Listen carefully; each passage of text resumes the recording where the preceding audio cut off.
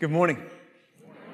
To all of our dads, I want to wish you a happy Father's Day. I love and appreciate you, and whether or not you are a dad, I love and appreciate every single one of you. Thank you for being who you are and doing what you do and allowing God to use you throughout the week to bless your families, to bless your neighbors, to bless our community, to bless the world. Thank you for being who you are. We have been doing this series about family ever since Mother's Day, so I like to do a series on family from Mother's Day to Father's Day and talk about our growth, talk about our Christian growth, growing as disciples of Jesus, and then applying that specifically to our families. And I'm a sucker for transformation stories. I really love transformation stories, to see something go from this to that, to see something transformed in a positive way. You remember that show, The Biggest Loser? I don't know if that's on TV anymore, but I had a friend that was on that TV show, and I love to see his transformation, but I also love to see other transformations, people being transformed. I love to see houses transformed, remodeled. There was even a set of pictures I saw this week or last week of a man from Lithuania, and he had this old junky car. And here's how he transformed it. He used expanding foam, that's the next picture, and sprayed it with, I don't know that this is a good way to transform a car, but I thought it was cool. He sprayed expanding foam on it, and then he sculpted it and painted it, and apparently it turned out like this. I don't know if that's a true story or not, but I thought it was pretty cool.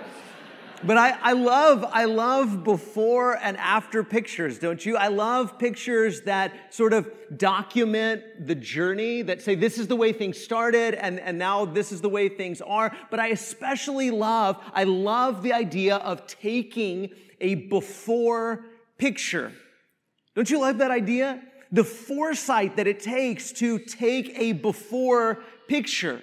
The foresight that it takes to say, this is the way I look today, or this is the way things are today, but things are about to change. Here is where I am today, but tomorrow I will be further along. I love that. I love the foresight. I love the intentionality of saying, this is where I am today. Here's where I am today, but tomorrow I'll be further along. Tomorrow, I won't be the same person that I am today. So I need to take a selfie right now because this is the last day that I will look this way. This is the last day that things will be this way. From now on, things are going to change. And we talk about change all of the time, don't we? We come here and we gather together with our brothers and sisters in Christ and we open up the scriptures and we listen to Jesus. We listen to the gospel. We talk about how we can change, how change is possible. We are encouraged to change. We talk about how we should change. We talk about the commands of Scripture, how we must change, how we can change and how we should change and how we must change. But then, do we ever take a spiritual selfie and say, here's where I am today, but tomorrow I will be further along? Here's where I am today as a father. Here's where I am today as a husband. Here's where I am today as a mother. Here's where I am today as a wife. Here's where I am today as a son or daughter or brother or sister or grandparent or aunt or uncle. Here's where I am today. Here's the good and the bad and the ugly. Here's what I struggle with and what I'm dealing with. And here's what I tend to do and what I shouldn't do. But tomorrow I'll be a little further along. I may not be a lot further along, but I'll be a little further along tomorrow than I am today. How often do we leave here? Do we leave these assemblies determined to change? We talk about how we can change. We talk about how we should change. We talk about how we must change. And we say, yes, amen and amen, preacher. That's good. Yes, we can change and we should change and we must change. But are we determined? I'm going to change. I'm going to grow. Here's where I am today, but tomorrow I'll be further along. I'll be further along as a spouse. I'll be further along as a parent. I'll be further along as a son or daughter or brother or sister or grandparent. I'm not going to be the same person tomorrow that I am today. If it's true that we can change, if it's true that we should change, if it's true that we must change, then isn't it time that we take a spiritual selfie and say, this is the before picture. Tomorrow, and the next day, and the next day, and the next day, I'm going to set about the journey of being transformed. And that's what we've been talking about in this series. And I've been challenged an incredible amount by what Peter has to say in all of these areas, all of these qualities, all of these characteristics that should be increasing in us. All of these areas in which I should be growing. But it's not enough to look at the word and to say, yes, that's true, Peter. We can change and we should change and we must change, and then walk away and forget that we need to be determined to change. So if you got your Bible, one last time, 2 Peter chapter 1, starting in verse 3. 2 Peter chapter 1, verse 3. Peter says, His divine power has granted to us all things that pertain to life and godliness through the knowledge of Him who called us to His own glory and excellence, by which He has granted to us His precious and very great promises, so that through them you may become partakers of the divine nature, having escaped the corruption that's in the world because of sinful desire. Again, let me remind us one more time that this change, this transformation that we're going through, is not accomplished by willpower, but by divine power, right? It's not accomplished by sheer willpower, but by divine power. It's His divine power that has granted to us all things that pertain to life and godliness. It's not just sheer willpower. Sometimes we think that we're going to pull ourselves up by our own spiritual bootstraps. That's not the way it works. It's not accomplished through sheer willpower, but through divine power. His divine power has given you everything you need for living the godly life that He's calling you to live. And then he says, because of this, or for this very reason, verse 5, for this very reason, make every effort. So do you need willpower? Yes, you need willpower. Do you have to make every effort? Absolutely, you need to make every effort. But you make every effort knowing that it is by His divine power, that He's giving you the strength, He's giving you the power, He's giving you the ability to make every effort to supplement your faith with virtue, and virtue with knowledge, and knowledge with self-control, and self-control with steadfastness, and steadfastness with godliness, and godliness with brotherly affection, and brotherly affection with love. Last week, Matt did a wonderful job in talking to us about brotherly affection. And Matt mentioned how these virtues, these qualities, these characteristics tend to seem like they're building upon one another. And I think that's exactly right. We talked about godliness, about having a God-word life, a life that is directed towards God, a life that is lived in reverence to God, a life that is lived in awe of God, a life that is obedient to God. And then last week we talked about brotherly affection in loving our brothers and sisters in Christ. And today we finish out with something that the New Testament says over and over and over again, the mark of who is following Jesus. How do you know that someone's a follower of Jesus? How can you determine whether or not someone is a follower of Jesus? Paul would say, if you have all of these other characteristics and you could do all of these other impressive things and you don't have this, you have nothing. What is it? Love. Love. And so if a household is a Christian household, don't we want that? Don't we want to have Christian families? Then what marks a Christian family? What makes a family distinctively Christian? In addition to, obviously, their faith in Jesus, it's love. It's love. And not just love for other people that think like them.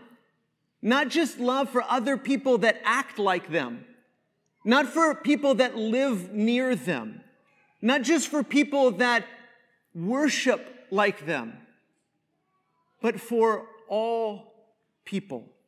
In 2 Peter, Peter is dealing with false teaching, but in his first letter, he dealt so much with how do Christian people live in a community that persecutes them for following Jesus?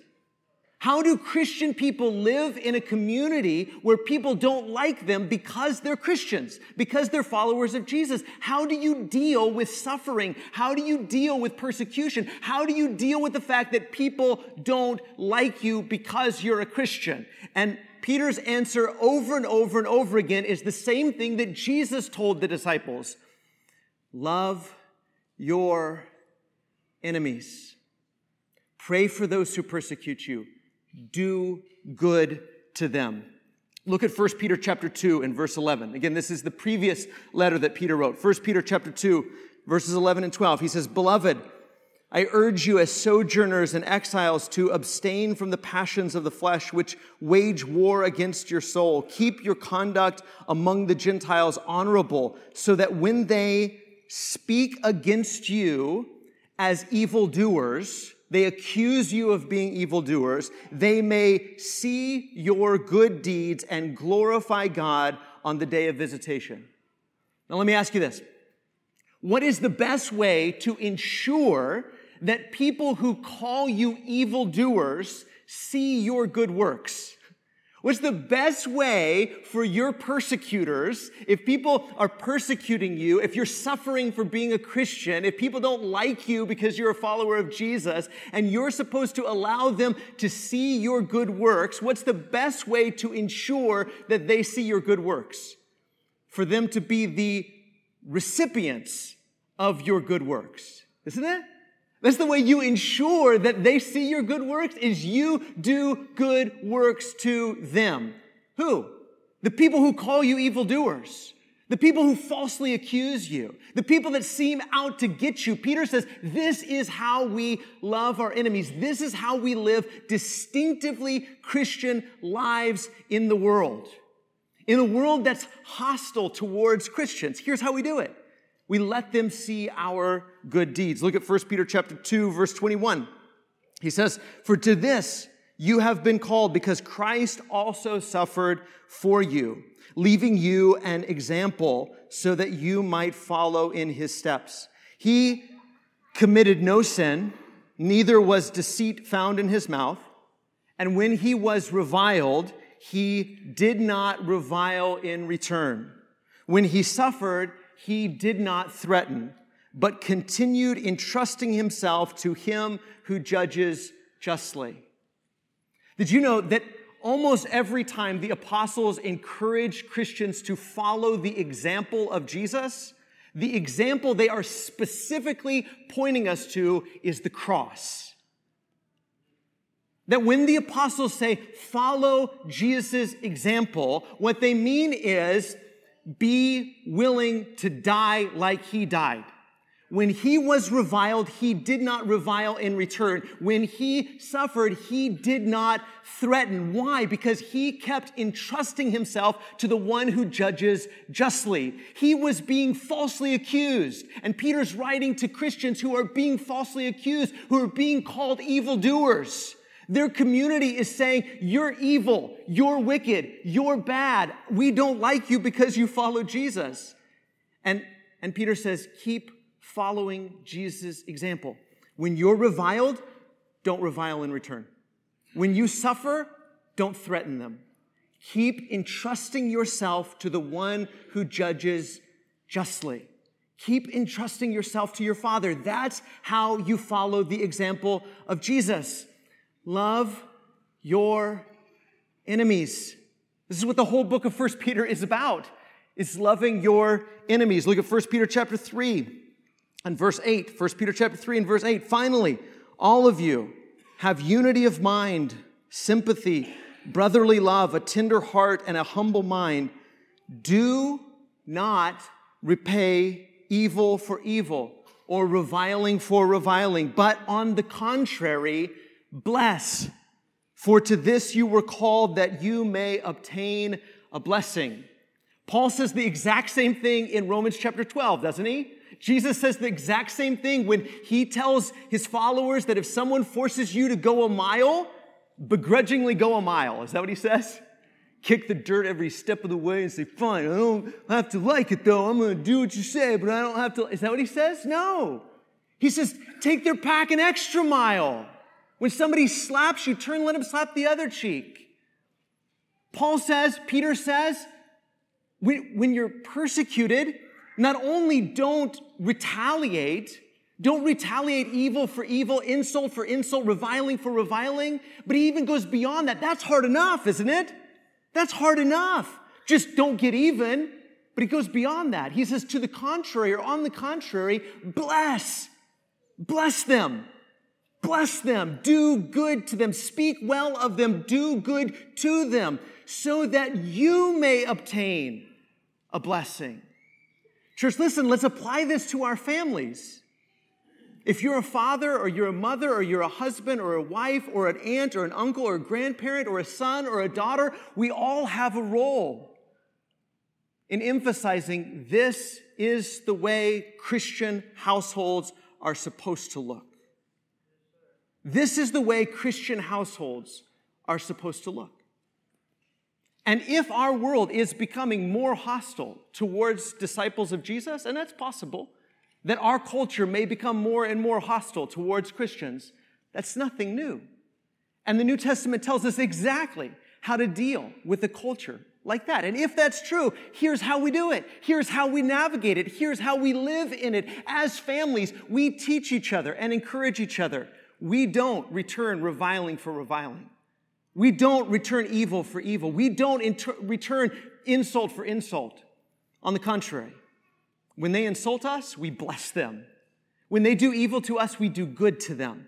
This is the way Christian households are supposed to operate. And then Peter goes on in verse 10, and he's quoting from Psalm 34, and he says, for whoever desires to love life and see good days, let him keep his tongue from evil and his lips from speaking deceit. Let him turn away from evil and do good. Let him seek peace and pursue it. For the eyes of the Lord are on the righteous, and his ears are open to their prayer. But the face of the Lord is against those who do evil. See, righteousness is about turning away from evil, yes. But righteousness isn't just don't do evil stuff. It's also do good stuff. Do good works. To whom? Everybody. What about those people? What about those people that don't think like me or worship like me or talk like me or act like me or vote like me or whatever? What about those people? Do good to them. Do good and pursue peace. This is the righteous life to which we are called.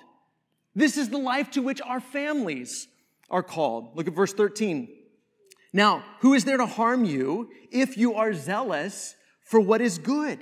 But even if you should suffer for righteousness' sake, you will be blessed. Listen to this part, because we have a tendency to ignore this. Listen to what he says. Have no fear of them, nor be troubled. Have how much fear of them?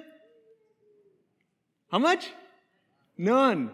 Have no fear of them. Have no fear of them. Do not fear those you think or those who are in reality out to get you. If someone is out to get you as a Christian, the gospel says, have no fear of them. Why? Why?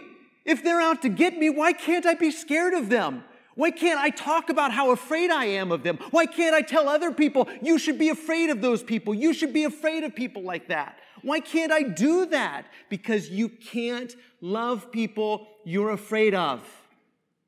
You can't love people you're afraid of. You cannot love people you fear. Here's what we do. When we're afraid of somebody, what do? Well, we either hurt them, sometimes physically, sometimes emotionally, sometimes we hurt their reputation. We either hurt them or we hide from them, but we don't help them.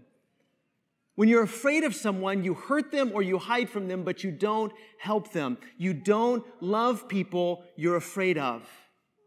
And so over and over again, Jesus and Jesus' apostles tell followers of Jesus, you and me, and in our households, have no fear of the people who are out to get you. If there are people out to get you, then have no fear of them, nor be troubled. Do not fear them. Love them. Do good to them. Who's going to harm you if you're zealous for what is good? Somebody might, but even if they do, you know who the judge is. You know who judges righteously. Entrust yourself to him and do good.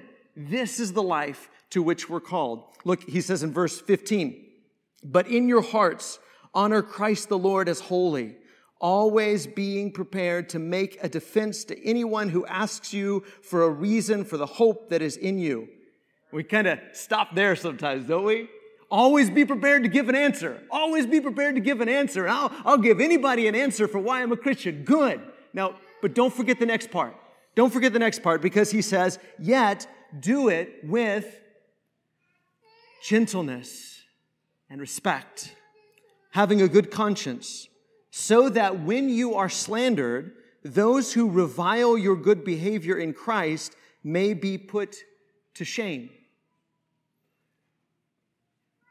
Do we not see sometimes that by provoking us, by pushing our buttons, by prodding us with a stick,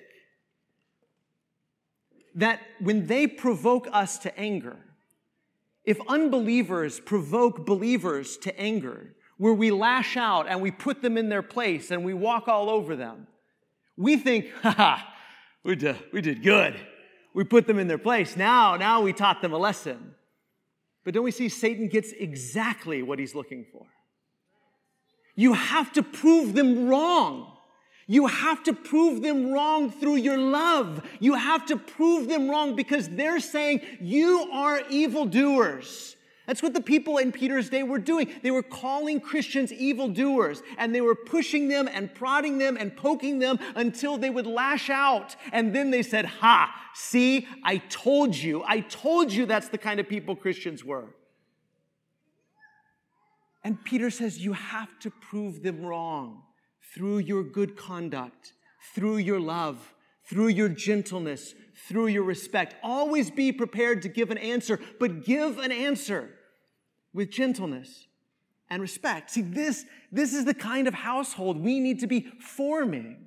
We need to make sure that our families understand that we love people, period. All the people, even the people that don't love us back, even the people that may be out to get us, even the people that hate us, we love them and do good to them because this is the life to which Jesus' people are called. Look back at our text at 2 Peter chapter 1 and verse 8. And remember that he says, for if these qualities, all these qualities that we've talked about, faith and virtue, knowledge, self-control, perseverance, godliness, brotherly affection, love, all of these qualities are yours and are increasing. They keep you from being ineffective or unfruitful in the knowledge of our Lord Jesus Christ. We all struggle with this, don't we? We all struggle with love. We all struggle to love those who don't love us back. We all struggle to love people who mistreat us. We all struggle with this. But we have to determine, I'm going to grow in this area. I'm going to strive in this area because His divine power has granted to us all things that pertain to life and godliness. And I not only can increase in love, I should increase in love, and I must increase in love. See, a Christian family that doesn't love, a Christian family that doesn't love their enemies, Peter says is ineffective and unfruitful. A Christian family that doesn't love their enemies is like a fruit tree that doesn't bear any fruit. It's like salt that isn't salty. It's like light that's hidden under a basket. And Jesus says that's worthless. Salt that's not salty, it should be thrown out and trampled under people's feet. Nobody lights a light and then puts a basket over it. You're supposed to let the light shine. If you're a fruit tree, then bear fruit. And if we're not loving our brothers and sisters, if we're not loving our neighbors, if we're not loving our enemies, then we're like a fruit tree that doesn't bear any fruit.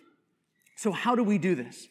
In very practical terms, how do we make sure that our families are growing in love? I want to suggest this. To increase the love in our homes, we must decrease our animosity, our apathy, and our anxiety towards others. Let's walk through that for just a second. In order to increase the love in our homes, we must decrease the animosity, the apathy, and anxiety towards others. Let's think about that. Think about the conversations that happen around our dinner table.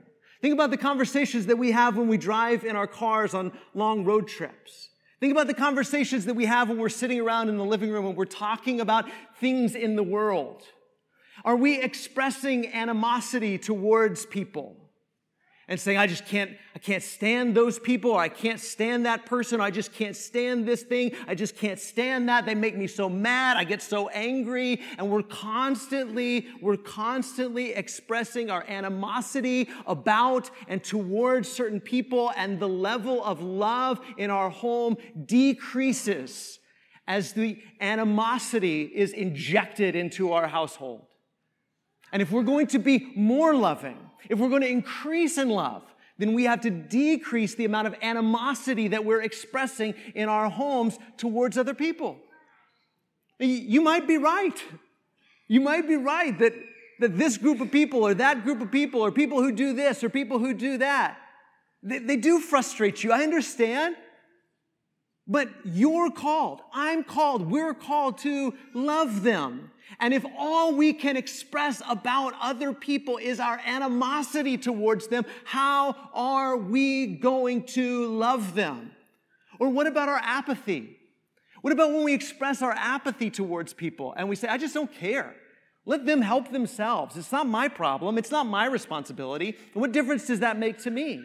If all we're expressing in our homes is apathy about people, how are they going to see our good works?